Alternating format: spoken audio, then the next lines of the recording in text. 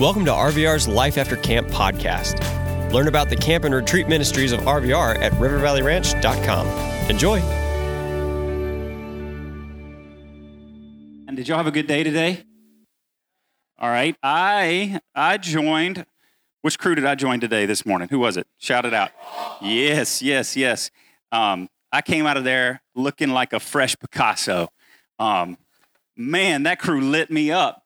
I got wounds everywhere, but it's all good. We had some fun. We played some paintball. I think I'm going to join Adventure Camp tomorrow. We're going to do some high ropes course. I'll be hanging out with you guys. Man, it's been a good week. Let me say this. I've had an incredible amount of fun getting to know all of you and hearing some of your stories and talking with you, playing some games with you, shooting you with a paintball gun, all that fun stuff. But the fun part has been being able to open this for you. And let's just walk back where we came from, and then we're going to go to Romans 5. So if you got a Bible, you can go ahead and go there, Romans 5. But let's walk back where we came from. Remember, we talked about in the very beginning, first night, Sunday night. I know that seems like eternity ago, but Sunday night we talked about this whole idea that God made the world, He's in charge, He's in control, He made it all, and that He had written eternity into our hearts. And remember, we stretched the paper around the room representing eternity, and we kind of stretched the paper around the room, didn't we? Sorta. We got it around. And we talked about this whole concept that we have been given this idea of eternity into our hearts. There's so much more to life than just the line, than your beginning, your birth date, and your expiration date. And then we talked about what happened. How did we get here? How did we get to where we only live in this brief moment that Scripture calls a breath, a vapor that's here and gone so quickly? How did we get there? And we talked about this idea of the fall, and that with the fall came guilt and shame. And Adam and Eve looked to cover up that guilt and shame. And since that day, we've all been looking to cover up shame and guilt in all kinds of ways. And when we talked about maybe some modern day context being social media and things we try to put on, some masks we try to wear to present ourselves in a better light. But we know if we were honest with ourselves, what we're really trying to do is we're trying to cover up how we feel in here. And so we pretend and we fake it just because we know in here the real part of us is broken. And so then last night we talked about how do we take control back? If it's spun out of control, it's chaotic, how do we take control back? And we talked about maybe we could try religion. We could try to be good people and do good things. But the problem with that is it's just washing the outside of a truck when it's falling apart on the inside, or putting roses on a dead rose bush. You see, the reality is we have all fallen short of the glory of God. And so, man, if that's it, if that's the story, then you don't need me. Because we all know that story. That story we're very familiar with, that we mess up, we carry guilt and shame, and we can't fix it on our own. If that's the whole story, man, there's got to be something more. Tonight, we're going to read from Romans 5. We're going to hear God's love story to you. Real quick, somebody, tell me the indispensable principle. Before we go to the Word of God, we go to the God of the Word. Before we go to the Word of God, we're going to go to the God of the Word. So let's pray. Let's ask Him to teach us tonight. Open our minds to hear, Father, you are good. And we can sing it all night long. You are good, and you are good, and you are good. God, there are times, though, that what comes out of our mouth and our lips may not match what's in our heart. And I realize that there are some of us in this room tonight that may not believe that. We may not believe that you are good. So we read this book that you wrote to us. God, would you show us your goodness? God, we know the chaos in our heart. We know the chaos in our life, and we want to see something bigger and greater. God, we want to see your goodness tonight. Teach us, show us your love story. Help us to understand it, to know it in our heart, not just with our lips. It's in Jesus' name we pray. Amen. Paul's carried this argument out from Romans 1, 2, and 3. We read most of Romans 3 throughout the week. And we talked about how none is righteous, no, not one. We've all fallen short of the glory of God. But there is grace in Jesus Christ. In Romans 5, here's what he means. Starting in verse 6, while we were still weak, at the right time, Christ died for the ungodly. For one will scarcely die for a righteous person, though perhaps for a good person one would die. Would dare even to die. But God shows his love for us, and that while we were still sinners, Christ died for us. Since therefore we have been justified by his blood, much more shall we be saved by him from the wrath of God. For if while we were enemies, we were reconciled to God by the death of his Son, much more now that we are reconciled, shall we be saved by his life. More than that, we also rejoice in God through our Lord Jesus Christ, through whom we have now received reconciliation. This whole theme has been control. It's out of control.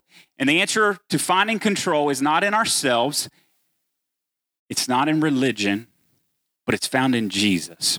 Tonight we're going to talk about the surrender. And what happens when we surrender? Here's the first thing I think you can get from this passage. When we surrender to Jesus, we get love. We get love. Just take a look at what he says. That, man, check this out. I love this. But God shows his love for us, and that while we were still sinners, Christ died for us. Or perhaps another way to put it in more familiar terms for some of you is John 3:16. Do you know it? Some of you know it. For God so loved the world that he gave his only Son, that whoever believes in him would not perish, but have what? Eternal life. Here's what 1 John 4 says in verse 9. In this, the love of God was made manifest among us, that God sent his only Son into the world so that we might live through him. I could name you scripture after scripture. The New Testament is full of these scriptures, but here's what it all boils down to. That in Jesus, what we have is the love of God. Now think about this. If God, all he ever did was just tell you he loved you, would that be enough? See, one of the things that Scripture does, and it makes a clear point on, is that God demonstrated his love. God manifested his love. God showed his love. I'll give you some help, men. My wife and I, this is our 15th year of marriage, 15 years of marriage. Crazy. And one of the things that we decided to do, I don't know, a number of years ago, was we have this journal, right? And it's about the size of my Bible. Maybe about this big. It's a journal. And in it, what we do is we write love letters to each other. Oh, it's so sweet. Oh, it's so sweet. What we do is, like, I have a page, and on a page, I'll get up in the morning, and I'll write a note to her. It may be really long. It may be really short. I don't know. It depends on how inspired I am or how much coffee I have that morning. And I'll write, and then she'll write notes to me. And then it's going to be a fun day when it's like your birthday, because you're going to get like 3 pages worth of notes telling you how awesome you are. And we write these notes to one another saying that we love each other. Now imagine, ladies, if I get up in the morning and every day I write my wife a note and I say, I love you so much. Your eyes are bluer, but they're not blue. They're browner than chocolate milk, and I love chocolate milk, and I'm not a poet, all right? So I write all these things in here, and I tell her how much I love her. But then I commence for the rest of the day to treat her like trash. No, this girl said, no. Not gonna happen.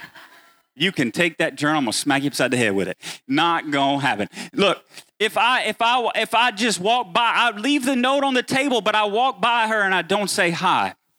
I leave to go to work and I don't give her a goodbye kiss. I don't talk to her. I don't send her a text. She texts me. She says, man, thanks for the note. I don't text her back because I don't feel like it. And I come home and I say, where's my dinner?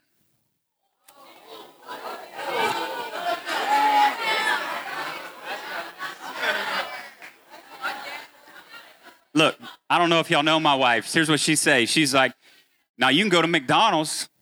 You can go to Burger King and have it your way. That's what you can do. Look.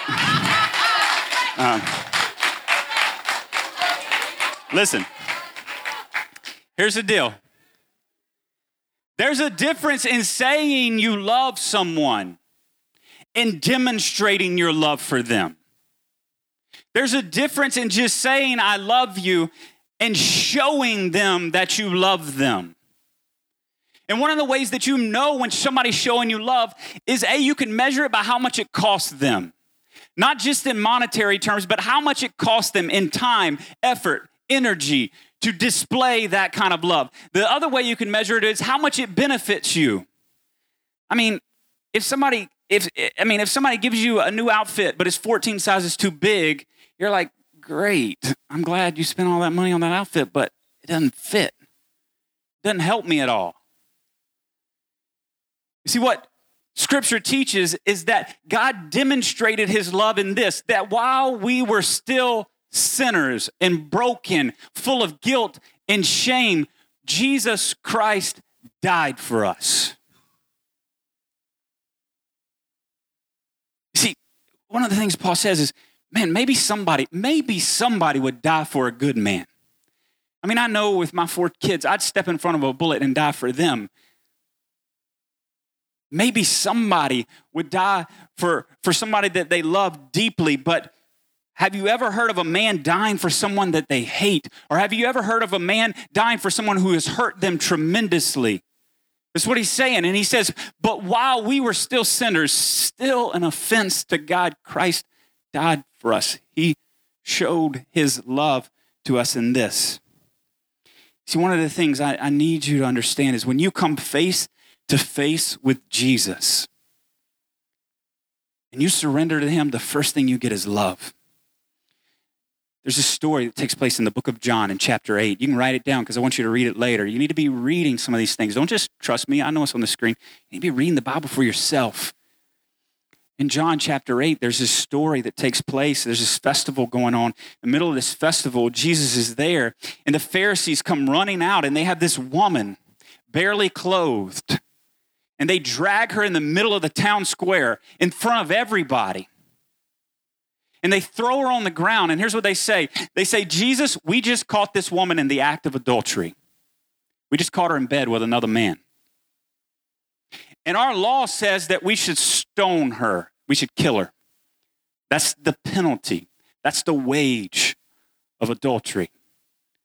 What do you say? And it says in Scripture that Jesus gets down and he writes something in the sand. And I'm not going to tell you what he wrote because it doesn't say what he wrote. I don't know what he wrote. But he gets down. And I think the point of him getting down is he's on her level. He's face to face.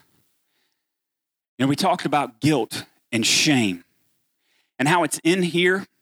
It's in here, and so we try to cover it up. We put stuff on, and we try to smooth it out, and so we don't want the rest of the world to see it. But what do you do? What do you do when all of that guilt that you have for things that you've done wrong is sitting in front of everybody? Everybody can see it. Everybody can see her guilt. And not only everybody, the God of the entire universe is there, looking her in the eyes. You can't hide. She can't hide the guilt and shame. She can't talk her way out of it. She can't project a better image. She can't make any excuses. She can't hide. And they say, we should stone her. What do you say, Jesus? And man, I just get this picture of Jesus looking her in the eye and looking back at the accusers. And he says, whoever hasn't sinned, you can throw the first stone at her. Go for it. He's making a point that all of us have sinned. All of us are like this woman. We have guilt and shame and brokenness. Now, we don't have to name all the sins, but it may not be adultery. It may not be some sexual sin. It may be something else, but we've all sinned. And so they drop their stones and they leave. And he picks her up by the chin. He picks her chin up and he looks her in the eye and he says, "Woman, where are your accusers? Where are they?" And she looks around and she says, "They're gone." He says, "Neither do I accuse you. Go and sin no more." You see, one of the things when we come face to face with Jesus is we meet the reality of God's love. We meet the reality of who God is. Hebrews says that he is the exact imprint of the nature of God. That's who Jesus is. If you want to know what God's like, if you want to know what he is like as a person, as a deity, as your creator, the Bible says, look at Jesus. That's who he is. When we come face to face with Jesus, we give him control. The first thing we get is love. Second thing we get is when we give control over to Jesus, we get forgiveness. It says that while we were sinners, Christ died for us. Then it says in verse 9, since therefore we have now been justified by his blood, how much more shall we be saved by him from the wrath of God? It uses this term, justified by the blood of Jesus. That there's something about the blood of Jesus that justifies us. Let's tell the story like this. We have 4 kids, so there's 6 of us in the family, and our last name is Minor, just like you can make all the funny jokes. No, we don't have a son named Cole or Asia or anything like that. Nothing funny. You guys will get that later. There's a family crest. Like, we made this thing. We call ourselves the Minor Nation. That's who we are. We are the Minor Nation. We have campy sayings in our family, like be a minor, not a whiner, things like that. But I'm the leader of the Minor Nation. So say I have a kingdom. I'm King Minor. I have a kingdom. And in my kingdom, I find out that somebody has been stealing from our storehouse in the Minor Nation that's full of M&Ms and Reese Cups. Somebody's been stealing from us. And I command my people who are in charge of helping me rule the kingdom, I want you to go out and find whoever's been stealing the stuff from our kingdom, and I want you to beat them, because there's Reese Cups. It's a big offense. I want you to beat them to show them that stealing's wrong. And the next day comes and more Reese Cups are gone, more things are being stolen. And I'm like, oh man, let's up it. They get 10 lashes, not 5. They're going to get 10. The next day it happens again. More stuff's gone. All right, they're getting 20 lashes. The next day it happens again, but this time somebody catches the thief. And it's my own son. And I've already laid down the law. I've already laid it all down. You're getting 20 lashes. And I step in and I say, you know what? I'll take the lashes for him. I'm the king, beat me. See, this is the message of the cross. It's so much more in depth than that. But the message of the cross is that we were supposed to die. Remember back in the beginning, we read on Sunday night or Monday night, we talked about that if you eat of this tree, you will die. And death entered the world, and now our line has an expiration date. Now there is no hope of eternity without an intervention from God. And God says, while you were still a sinner, I sent Christ to die for you. And what he did for you on that cross, when he was nailed to the cross and he died and he bled, is the blood of Jesus justified you. That he took the beating and the death that you were supposed to take. There's this scene, just to kind of put this in perspective, because it's bigger than Reese Cups and funny stories. There's this scene in Luke, towards the end, right before Jesus is about to go to the cross. He's in the garden and he's praying. he knows that the next day he's going to be nailed physically to a cross and die. He was sinless. And so he's praying. And in verse 42, he says, Father, if you are willing, will you remove this cup from me? Nevertheless, not my will, but yours be done. And there appeared to him an angel from heaven, strengthening him. And Jesus, being in agony, he prayed more earnestly, and his sweat became like great drops of blood falling to the ground. I heard a preacher by the name of David Platt say this one time. Is Jesus scared? I mean, there have been men, well, you know this, I think some of you, there have been men who have walked more bravely to their deaths for God. I mean, there's stories of men, of martyrs who have walked to their death. There's one story of a man as he was being walked to be skinned alive because of his faith in Jesus Christ, walks to his death singing, while his wife stands on the sidelines clapping and cheering him on. Are we saying that man is more brave than our Savior Jesus? Or men who would go and be burned alive at the stake, or women who would go and have their tongues cut out because they couldn't stop singing the praises of Jesus.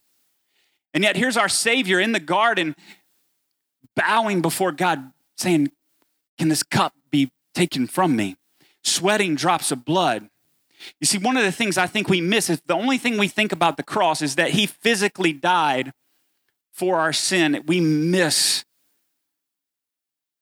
that cup. When he says, let this cup pass from me, what he's talking about is the cup of the wrath of God. You see, when Jesus went to the cross, it's not just physical torment. You see, the reality is your sin, the guilt and the shame that you feel oftentimes is so much worse than any physical pain. And I've talked to some of you this week. I've heard some of your stories. Some of you, what's going on out here is great. What's going on in here is anguish. And what he was about to walk to is he was about to walk to the cross where he would take on all of the mental pain, emotional pain, and anguish that you've ever experienced because of sin. And he was going to take it all. He was going to take the cup of the wrath of God and drink it for you, for me.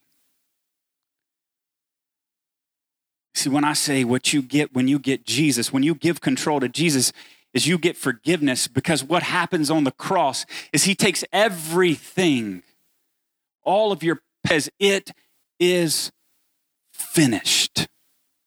It's gone. And Paul says that you are now justified. You're made right. You're declared righteous because Christ has forgiven you. The third thing that Paul goes on to say is that when we get Jesus, when we give control to Jesus, we get life.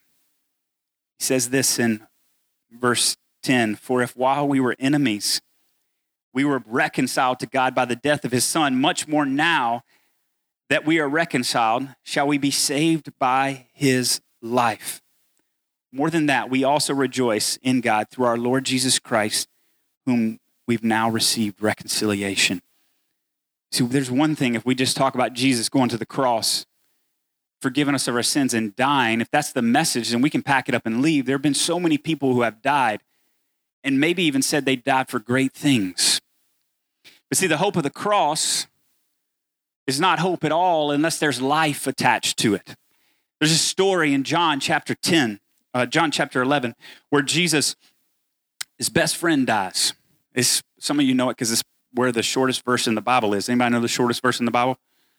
Jesus wept, all right? Well, the story goes like this, that one of his good friends, Lazarus, was sick and getting sicker, and then he dies, and Jesus couldn't physically get back there in time. He didn't make it in time. And as he's coming up to the house where Lazarus has been dead for 4 days, he meets the sister of Lazarus.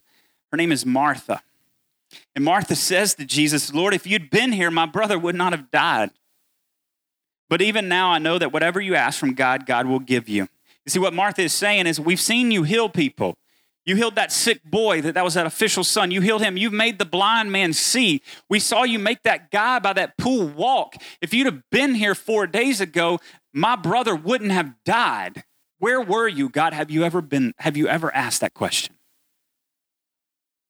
Where were you, God, when this happened? Martha's standing face to face with God, and she asked him, where were you if you'd have been here? If you just would have been here. And Jesus says this to her, your brother will rise again. Martha says to him, I know that he will rise again in the last day. You see, what Martha understands is there's something future going to happen. There's some kind of eternity. There's maybe some kind of heaven. There's some kind of hope. I know that one day I may see him again. For some of you, that's how you've thought about God. Maybe one day there is some heaven. Maybe one day I'll get to see my grandmother. Maybe one day if I'm a good enough person, one day.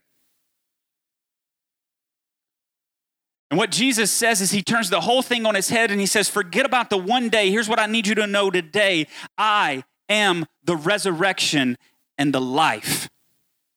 Whoever believes in me, though he die, yet shall he live. And everyone who lives and believes in me shall never die. See, what Jesus says is forget about one day. What I need you to know is that I am the resurrection. I am life. And whoever believes in me, whoever gives control of their life to me, he'll never die. He'll have eternal life. I mean, have you thought about it? I mean, if you thought about it, what if I give you everything you wanted on this line? What if you came up to me tonight and you gave me your life plan? And your life plan included graduating from a prestigious college, getting a great job, becoming a great professional at something, some career, making good money, having a nice family, one that your marriage lasts and it stays together, having a nice house, being wealthy, having grandchildren, buying an RV, traveling the world, seeing the world, and dying at like 85 years old. That's my life plan. If I gave you your line, what would be on it? But the reality is, if I give you your line, if I give you whatever you want on this line, one day it's still going to end. I mean, really, think about it. What is the point? What is the point if all we ever have is that line? What is the point if all we ever get promised is that one day we're going to die? That one day we have an expiration date and none of us know when it is. None of us know how long that line is.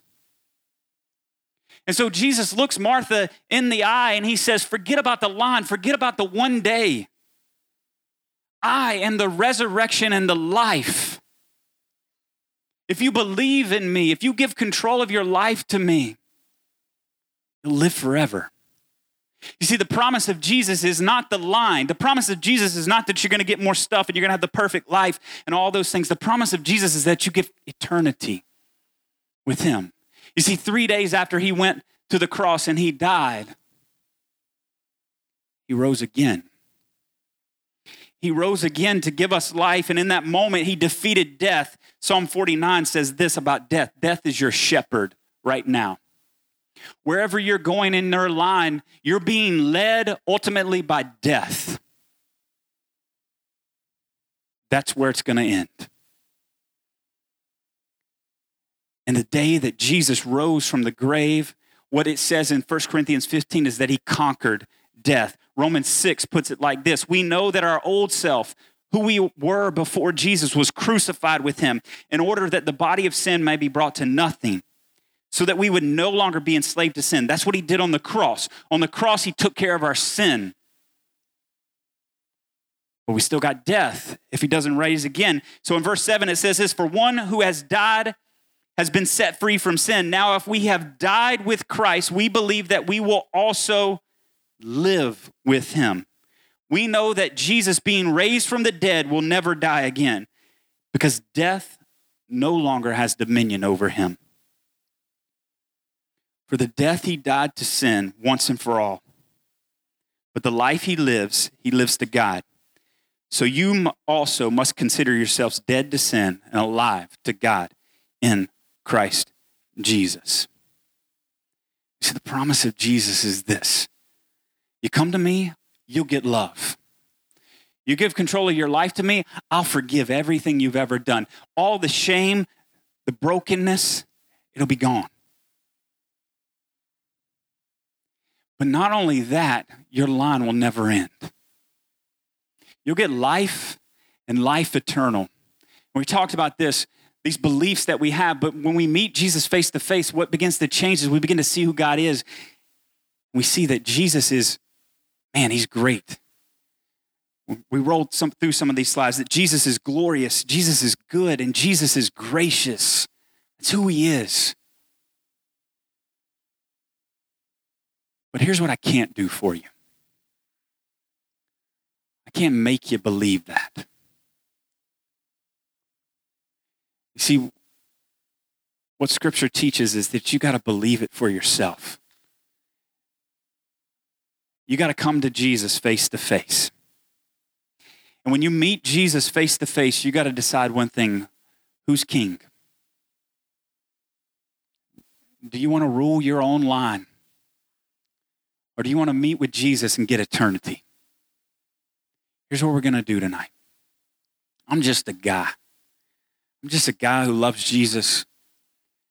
I can't save you. I can't make you believe. So we're not going to pray this prayer out loud that you pray after me. I'm not going to get you to raise your hands because honestly, it's not about me.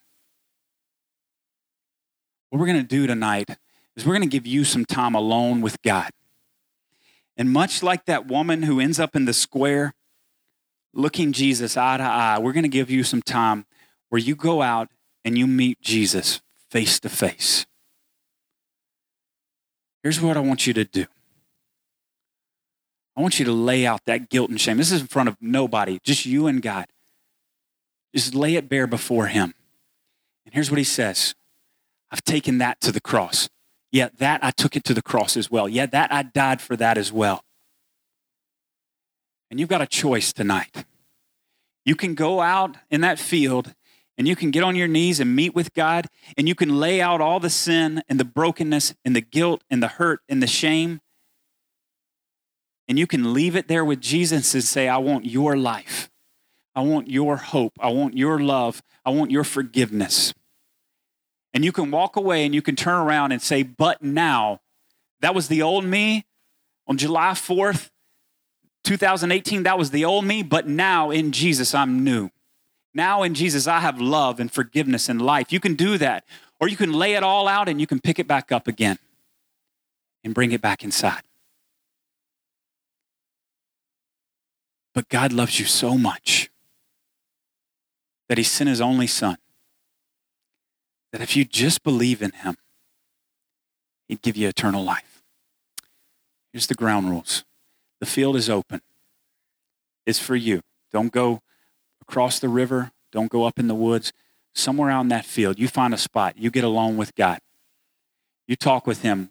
When we're done, we're going to call you back in here. We're going to call you back in here and talk. We got some more things we're going to do.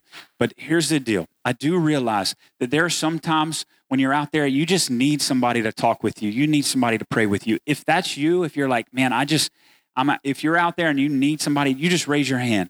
And one of your counselors, they'll come over and they'll talk with you, answer any questions you have. But you take this moment, as soon as I say amen and I finish praying, you take this moment and you go meet Jesus face to face. Father, thank you. Thank you for your love. Thank you for your grace. Thank you that in you there is life eternal. God, it's abundant. It's full. God, that you have written this eternity on our heart and we can live it in the life of Jesus Christ. Thank you for that hope. God, our sin and our brokenness, it hurts. God, we want to lay it before you tonight. God, and take up your forgiveness. that we would be justified in you. It's in Jesus' name we pray. Amen. We hope you enjoyed listening to this Life After Camp episode. Discover all of the year-round adventures at RVR and find out how you can support our ministry at rivervalleyranch.com. Thanks.